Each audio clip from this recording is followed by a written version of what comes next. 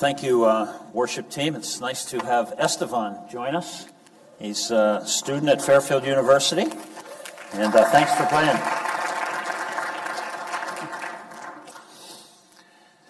It's good to be together this morning. We're focused on the generosity of God because we realize that our lives are rooted and resourced out of the generosity of God, that God is the first and the most generous giver of all.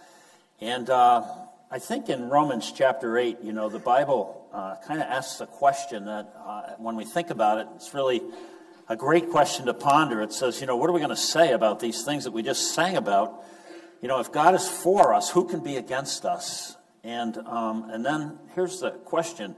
He who did not spare his own son, but gave him up for us all, how will he not also graciously give us all things? In other words, if God gave us what's most precious to him, why would he ever hold back anything that's less precious unless it's for our own good? Right? It's a great question. If God gave what's most precious to him, his son, why would he ever hold back anything except that it would not be good for us, He's a good father, and I'm loved by him, and that's who we are. That's who we are. And so last week we saw that a Christian is a person, who's adopted by God, that our identity, who we really are, is wrapped up in this thought that God not only forgives us and saves us, but that he adopts us into his family. It's the generosity of God satisfying that longing that we have, that longing for belonging, right? And God adopts us into his forever family. We just sang the song, Forever. Forever. It's nice to know that we're a part of something that's forever, that will last forever, that will never have an end. And so much of this life, is not forever. And so we're adopted by God, and that my fundamental identity and who I am is determined, not by my father who abandoned me, or not by my father who betrayed me, or not by my father who, died on me, or left me, or abused me, but by my father who adopted me, my forever father who adopted me into his family. And so this morning, then, I want to continue on in Ephesians chapter 1, where the Bible brings us to another identity issue about who we are. And I think probably everybody understands the concept of debt, right? Everybody understands what debt really is. And it happens when we spend more than we have, and we end up owing, right? Like our United States of America is now $18 trillion in debt. Or it also happens when we become indebted as a result of an offense or an injury which we caused, right? I used to have a friend in church here who was a Fairfield cop, and we used to cut wood together, firewood, right? And so Barb and I are on our way home from church one Sunday many years ago, and we go up Benson Road, turn on to Black Rock Turnpike, and all of a sudden behind me there's this police car. Lights are going, sirens going. I'm like, what did I do, And pulls us over, and it was my friend, right? And he's like, Dave, he says, I met this guy, and he's selling his house. He's got acres and he said we can go cut as much firewood as we want before he sells the house, right? So we're all excited. We sharpen our chainsaws. We pick a day, and you had to go through this dirt road to get to this piece of property and so on. And so we go back there, and we start, I look around, and there are oak trees. Now, oak is like the best firewood, red oak, and it just splits easy. And they're all different sizes, so we don't have to cut down the real big ones because that's hard to, split those up and everything. So we just we're having a ball. We're looking, and I'm just like, this is like, wow, this is really great, and we're cutting down trees, and we're cutting them up, and we're loading them into our pickups and whatever we had, and bringing them to our house and dumping them out and going back and cutting more. And we're doing this now, for a while. And all of a sudden, we come back from dumping the wood off at one of our houses, and we go down this dirt road to get to this property, and there's a big tree like right next to the road, and it's got pictures on it. And on the top of the pictures, there's a sign that says, police have been notified. Okay? So the pictures are of our cars, our license plates. The pictures are of us cutting wood. And the pictures are of our houses. So somebody's been watching us, and somebody actually went to our house, took pictures of the wood in front of our house and our cars with our license plates. Now, he's a Fairfield cop, and I'm a pastor. And so, we're a little concerned about this, and, we're joking about it, but we're really both probably pretty nervous on the inside. I know I was, and so on. And so the following Sunday morning, I still remember it was a Sunday morning, the newspaper, on the front of the newspaper, it says, "Vandals destroy town property." Right? And I read the article, and it dawns on me, they're talking about me. I mean, I got all the way through my teenage years and never was called a vandal, right? Until I became a pastor, and now I'm a vandal. And it's on the front page of the Connecticut Post. Still have the little article and so forth, and I read it, and I realized, oh my goodness, they're talking about me. And so on Monday morning, I called the tree warden because he was quoted in the article and so forth, and I guess he was the one in charge. And I called him, and I said, I explained, I said, I thought we were on private property and so on. And he's like, no, you were on town property, and I'm going to calculate the amount of damage that you've done by, And he went into this, I still remember, I'm going to count the rings on the trees that you cut down, and how many years that you destroyed, town property, and I'm going to assess a fine, and you can either pay it or go to jail. And that's what he said. I'm like, okay. And so now I'm thinking, what do? I mean, I don't have any money, right, to really pay it. That's why I'm cutting wood for free eat. That's why I'm cutting trees down, And it's kind of hard to think about going to your church and saying, hey, could you bail your pastor out of jail? I mean, could you, can we take a special offering and, buy some trees and so on and so forth. And so anyway, it was quite an interesting thing. But my point is, see, I created by my actions an indebtedness, right, to the town, to somebody. I broke a law. I offended people. And so the end result was that the tree warden eventually called me back and said, we figured out it would be too expensive for us to survey all of this property to determine whether it actually is town property or not, and they just dropped the whole thing. So, that was fine in the end. But, those are the kinds of incidents you say, Lord, why is this happening? It's just so that I have a story to explain to you how it is that you incur debt when you offend other people, right? Or when you break laws and so on. And so when I think back, it's like when I saw those oak trees, and they were red oak, and they were as many as you wanted that you could just cut down. When I saw them, it's like my common sense went away from me, and I didn't think to even ask, are we sure we're on the right property? Didn't even think about that. I just saw those trees, and man, immediately we're like stop the car, let's jump out, let's get these, it's not like they're going anyplace and so forth, but I sort of lost my common sense. And so it makes me think of Eve back in Genesis, Adam and Eve back in Genesis chapter 3. And you remember God said, look, don't eat from this one tree. And here's Genesis 3 verse 6 says this.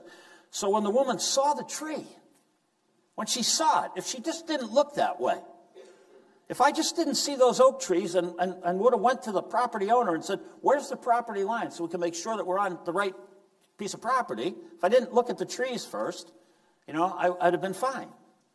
And so it says that, Eve looked, the woman saw that the tree was good for food and that it was a delight to the eyes. She saw it. And that the tree was to be desired to make one wise. And so then she took of it. And I think the wisdom of the Bible that says, flee temptation. Don't, when you look at it, you're dead. And that's what happened to Eve. And so it was pleasing to the eye. If she had never looked, if she had focused on God and focused on, the life that God had given her and all the other things that God had done, she'd have been content with the life that God designed for her. But in going against God, our original parents, created a huge indebtedness. A huge indebtedness, right?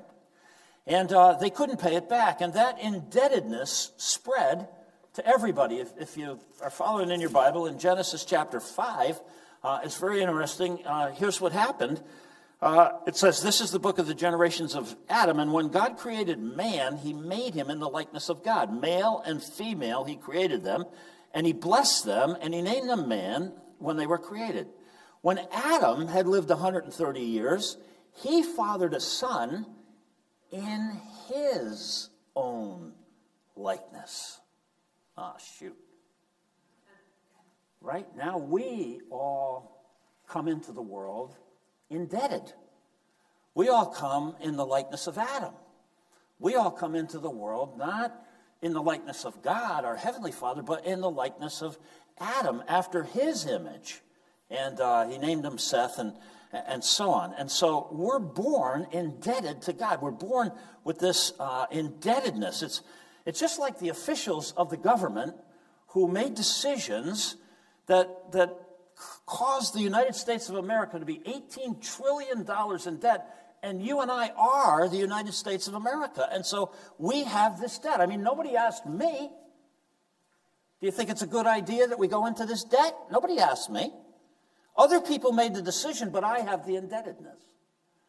And Adam and Eve made the decision as sort of the representative head of the human race, and their disease spread to me and to you.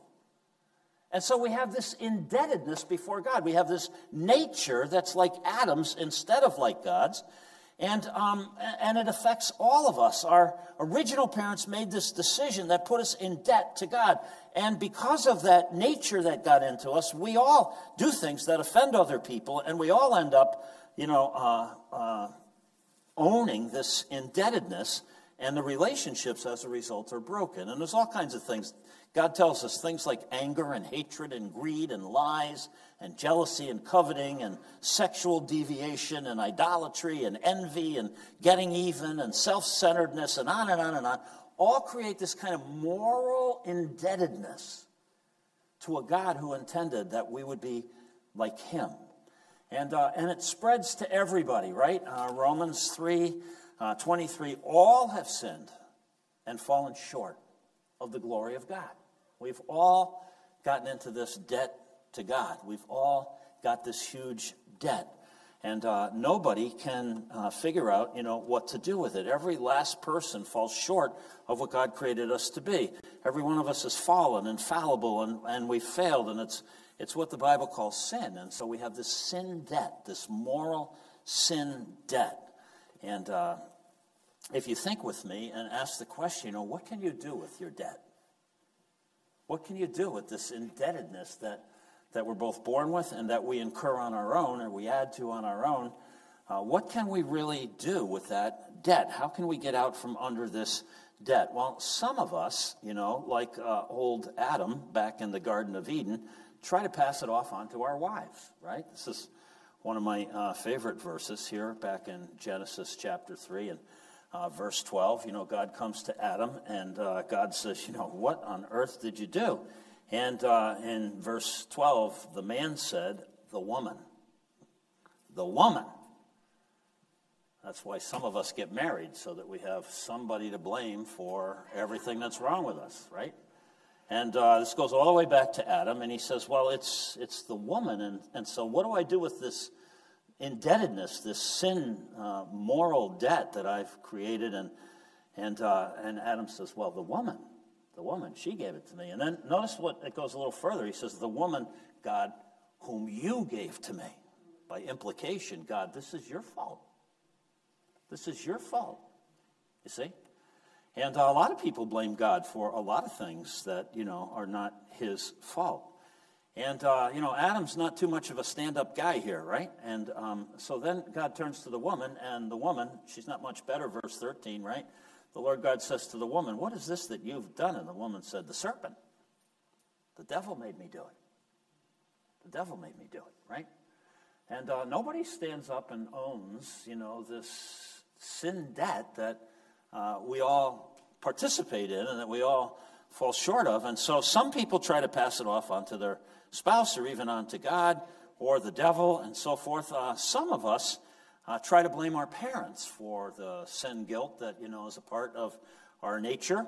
And, I know people who actually have lived their entire lives and went to the grave and excused everything they did wrong because of how their parents had let them down somewheres along the line. And they just had this thing about, what their parents did, how their parents failed them. I remember one guy who was mad because his parents divorced, and his entire life he blamed that, everything he did wrong, he blamed on that divorce. He justified himself by blaming his parents. Well, some of us try to take our moral sin guilt, if you will, and go see a psychiatrist and try to get some pills that try to numb it out. And we get addicted to some substance that gives us relief from that kind of sense that, I'm not what God originally intended for me to be. And then still others go to a psychologist, and a psychologist, if you go to a psychologist with that kind of sin guilt, usually a psychologist will listen very carefully and then kind of diagnose what the problem is and label it and then hand it back to you along with some advice on how to live with it. And but nobody can get rid of it, right? Nobody can really get rid of it. And so the penalty for it ends up being death, right? We end up having death be the penalty for the reality of this sin nature, which we inherit all the way back from Adam and live out in our own lives. But of course, this is exactly why Jesus came, was to get rid of this debt and to get rid of death by dying in our place. It's exactly the reason that Jesus came into the world. He came to be the second Adam, if you will.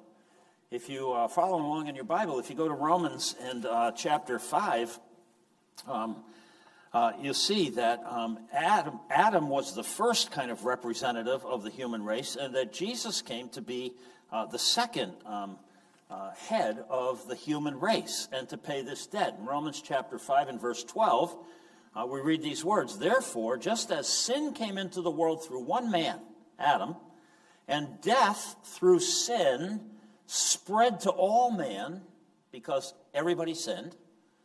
So Adam sins, it spreads to everybody. We all get this indebtedness.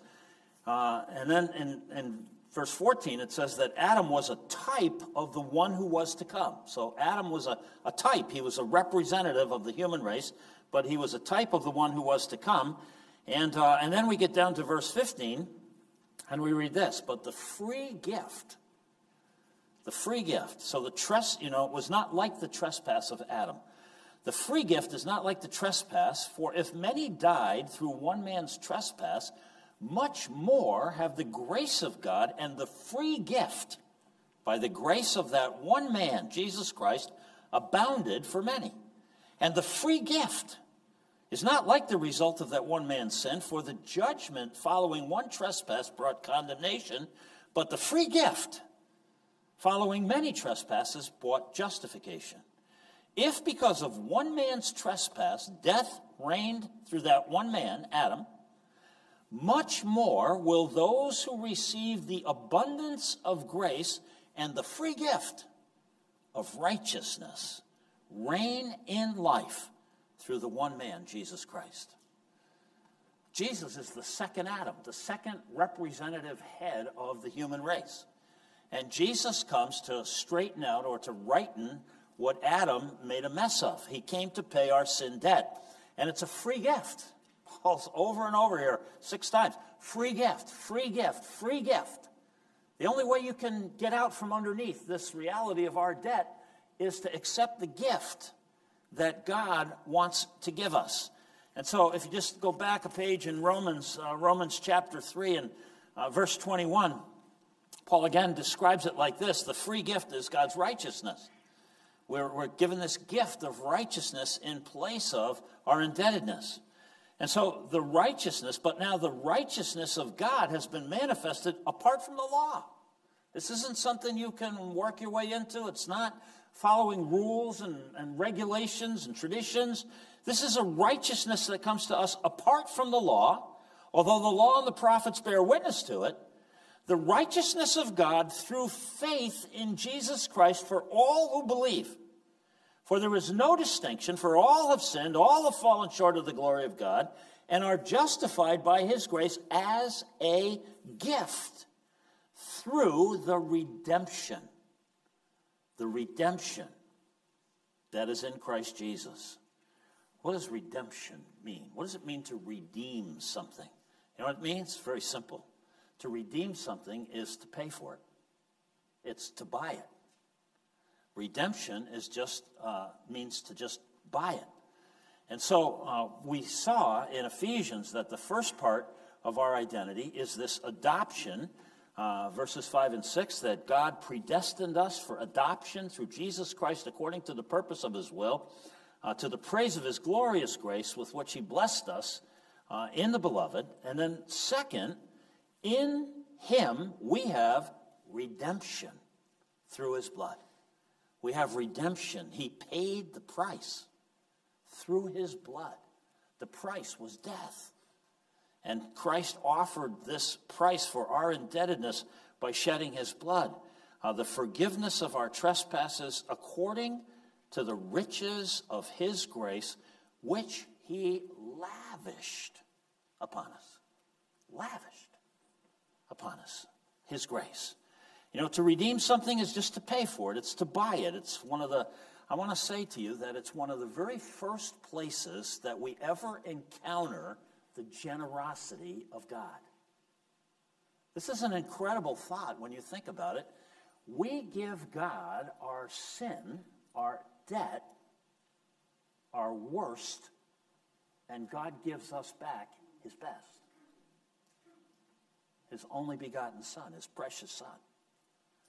Think about that. Think about the generosity of God. I say this is the first place that we have an experience of the generosity of God when we give him our worst and he hands us back his best.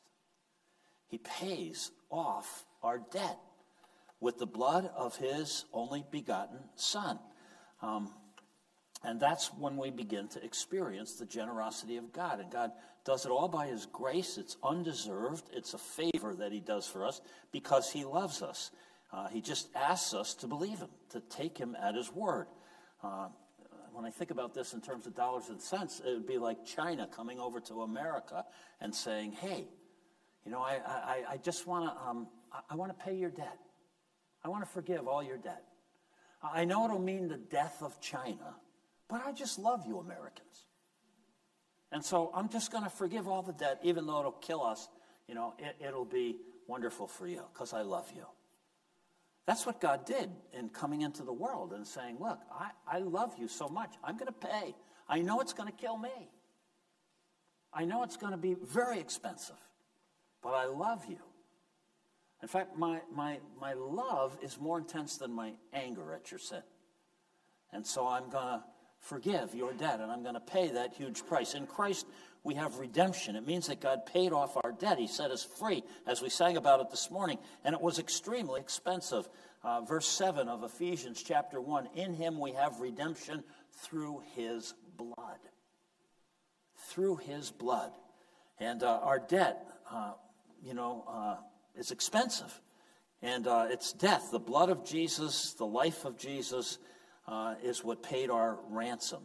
I like the way that Peter talks about this. You remember in 1 Peter chapter 1 and verse 17, and if you call on God as Father, who judges impartially according to each one's deeds, conduct yourselves with fear throughout the time of your stay on earth or your exile, knowing that you were ransomed from the futile ways inherited from your forefathers, not with perishable things like silver or gold. There's no amount of money that could pay off the indebtedness that we owed him, but with the precious blood of Christ, like that of a lamb without blemish or spot. The precious blood of Christ. Blood is a symbol for life, right? If you go all the way back to the Old Testament in Leviticus, here's how God talks about, the shedding of blood. Verse 11 says, for the life of the flesh is in the blood. God understands. And, since I've had my surgery and have to have blood tests and everything, I'm amazed at what you can learn about blood, about a person's health from their blood, right? And God says, for the life of the flesh is in the blood. And I have given it for you on the altar to make atonement for your souls, for it is the blood that makes atonement by the life. In other words, blood equals life, and so when you shed blood, you invite death. It's a way of talking about death. Verse 14, for the life of every creature is its blood. Its blood is its life. And so for God to offer Christ's blood to pay off our debt is to offer his life. Now, in the Roman Empire, where in Jesus' day, there were, I've read that there were upwards of 6 million slaves that were part of the Roman Empire. And Jesus, in John chapter 8, says, whoever sins is a slave to sin. Once you sin, you create debt, and then sin controls you because you're in debt, and you can't get out of it on your own. And so your sin actually determines your destiny. And so Jesus said, if you sin, you're a slave to sin. You can't get out from under it. It begins to control your destiny. And in the Roman Empire, these 6 million slaves, if you had somebody that was a slave that was a part of your family, and you wanted to see them released from that slavery, you could do it. It was called a kinsman redeemer. And there were 3 requirements if you had a relative that was a slave and you wanted to see them freed from that. Number 1, you had to be a relative. Number 2, you had to have money because it was a very high price. The owner of the slave would calculate how much this slave would be worth to me over the course of his lifetime and then set a price, and then make a profit on top of that. And so it was a very high price that was set, and you had to have that kind of money. And third, you had to be willing. You had to be willing to do it. You had to be willing to say, all this money is worth the freedom that person. And if you think about that, Jesus meets those 3 requirements. That's why Jesus had to come and become a human being, so that he could be a blood relative of ours, right?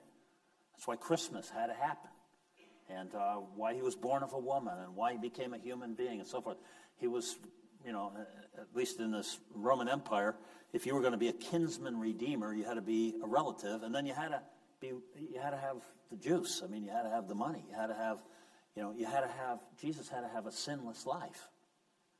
He had to have a life that he could trade for all of us. And so he had to have a perfect life, and he did. And then he was willing. He had to be willing. Nevertheless, not my will, but yours be done. And to the cross he went. And so I think this is an extremely generous act by God when we read, in him, in Jesus, we have this redemption through the blood, the forgiveness of our trespasses, according to the riches of his grace, which he lavished upon us. He paid a huge price. He paid a huge price. He is way generous when it comes to having us back in his family. Jesus paid a debt that he didn't owe because we owed a debt, that we couldn't pay. And I think it's sad that well-meaning people, oftentimes, I think people were well-meaning, but they suggest that, we can't be blamed for our sins. It's always somebody else's fault. And, I think the latest thing in the news is this kid who has affluenza. It's not his fault, and he shouldn't feel guilty for his crimes because his parents spoiled him. He has affluenza. And it's just kind of the way the world thinks, Somehow it's the fault of our parents, or it's the fault of the environment that we grew up in, or it's the genetic makeup that I was dealt. And God says, no, your sins are yours. And the guilt that's incurred is yours. And the law is given in the Bible so that we can know what kind of sinners we are, so that we will be driven to Christ, so that we can take part in this lavish, gracious, generous outpouring of God's love for us in Christ. That's the big news that comes from heaven, right? And as I think about this free gift and God's generosity in Christ and so forth, I realize that for me, my whole sense of self-esteem and self-worth comes from the fact that God was willing to pay that kind of price for me. When I think about, how precious Christ's blood is and who he is, that he would go to the cross in my place, that God was willing to pay the highest price imaginable to save my soul. That's where my self-esteem and where my self-worth really comes from. And when I think about it, I realize that I live in the tension, in the truth that's in the tension between self-esteem and self-denial. You could make a case from the Bible that we should be, really concerned about self-esteem or really concerned about self-denial. And the truth is, by myself, I'm worthless.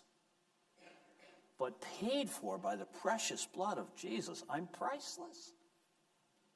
And so I live in the tension between this self-denial, I know by myself I'm worthless, and self-esteem, where I know that God paid this enormous price in order to adopt me back into his family. He redeemed me. That's what it means. He paid the price. We used to sing an old hymn, redeemed, how I love to proclaim it, redeemed by the blood of the Lamb. Redeemed through his infinite mercy. His child, right?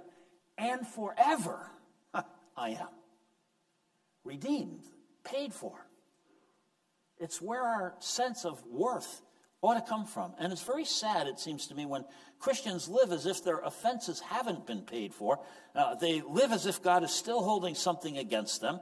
Something heavy will happen in their life, and they'll think that God is punishing me because, 2 years ago I let him down and I did something wrong and I know about it. And no, I think God might discipline us, but the punishment went to the cross. And I think that God would invite us to go to the cross there and to have our offenses relieved. God forgives us. He paid for us. And we don't need to live as if God is holding our sins against us, because he isn't. And I don't know, you remember this? You remember the story of Jonah in the Bible? God says to Jonah, I want you to go over to those Ninevites, and I want you to tell them that they're in deep weeds, and they all repent, and so God forgives them. And so Jonah gets really mad. He's mad at God, and I love this. He's displeased. It says in Jonah chapter 3, it says, when God saw what the people did, how they turned away from their evil, God relented of the disaster that he said he would do to them, and he didn't do it. But this displeased Jonah exceedingly, and he was angry, and he prayed to the Lord, and here's what he said. Oh, Lord, is not this what I said when I was still in my country? That's why I, went in the opposite direction and went for Tarshish, because I know that you're a gracious, generous God, merciful, slow to anger, abounding in steadfast love, relenting from disaster, and it ticks me off. I don't like it that you're so generous and gracious, right? I mean, what a prayer this is, right? And therefore, Lord, take my life. I'd rather be dead than to be hooked up with you and to run around the world telling people, that you're going to bring judgment and then you relent because they repent. I'm not into this anymore, right? I mean, Jonah, what's wrong with you, right? And the Lord said, do you do well to be angry? Is this bright on your part? And so then you remember he makes the vine grow up to create some shade for him, and then he takes it away, and God tries to help him out, to get over that. But why? Because God is a generous, gracious, merciful, slow to anger God. Because he's generous and he's gracious. The very next book in the Bible after Jonah is Micah. And at the very end of Micah's little book here, he asks a question. He says, what's distinctive about our God? Who is a God like you, pardoning iniquity? Who is a God like you? What other God is like this? Who pays the price for our indebtedness? What other God is like? Every other God says, this is what you have to do to serve me, to climb out of your pit. This is a distinctive of our, who is a God like you, pardoning iniquity and passing over transgressions? Who's a God like that? For the remnant of his inheritance. He does not retain his anger forever, because he delights in steadfast love. His love is stronger than his anger. Right? He will again have compassion on us. He will tread our iniquities underfoot. You will cast all our sins into the depth of the sea. This is a generous God. This is a gracious God. This is a God whose love is greater than his anger. He hates sin. He hates evil. He hates all the stuff in the world that's ruining everything that he created. He hates it, right? Anger. And judgment will come. But this is a God who pays the price for all of that by the sacrifice of his son's blood, his life, and invites us to believe him so that we might live in that redeemed condition. With this God, I think the great distinctive with our God is that when we go to him, we don't get what we deserve, we get what we need. We don't get what we deserve from our God. We get what we need because he loves us and he pays a huge price for us. He gives his best. We give him our worst and he gives us his best. We deserve judgment. We deserve condemnation. We deserve rejection. But what do we get? We get grace. We get forgiveness. We get liberation. We get love. We get a clean slate. We get, promises that God makes about our future. We get redeemed. We get bought and set free like a slave. And, it's all of this, let me just say in conclusion, it's not somebody else's fault. We short-circuit what God wants to do in our lives when we try to make everything that's wrong with us somebody else's fault. It's our heart that's sick, right? Jeremiah, you remember, talks about our heart. And he says, the heart is deceitful. Your heart tricks you. The heart is deceitful above all things and desperately wicked. Our hearts are sick, desperately sick, I think it says in the ESV. The heart is deceitful above all things, desperately sick. Who can understand it? The real problem is our own hearts.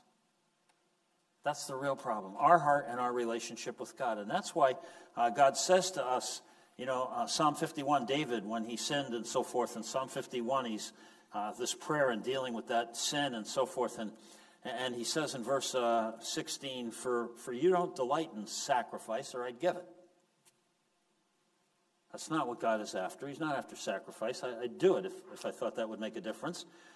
You will not be pleased with burnt offerings. I don't need more religious tradition and so forth. The sacrifices of God are a broken spirit and a broken and a contrite heart. It's a heart that says, my heart's sick. And unless you tell me the truth about it, I will never understand it. And unless I trust you more than I trust myself, I will never get it. And God says, when you come to me with a broken heart, I will never despise that. And God wants me to give him my broken heart, my moral sin debt.